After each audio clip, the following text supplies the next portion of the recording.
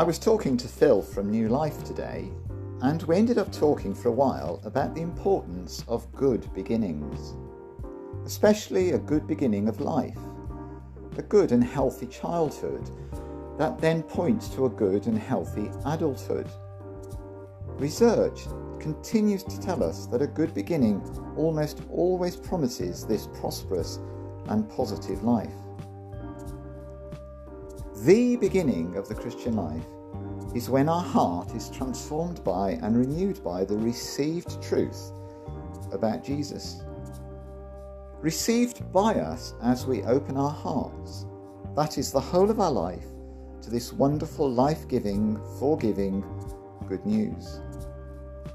This good beginning, this good news beginning, promises once again a prosperous, positive life with God, Father, Son, and Holy Spirit.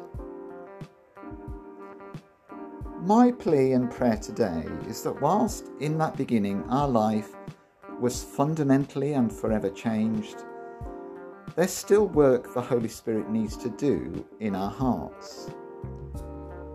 You see, in this life, we can be deceived. We can be led down a path that isn't good for us. We can begin to bow to idols we don't need and that won't ever satisfy or bring any lasting security to us.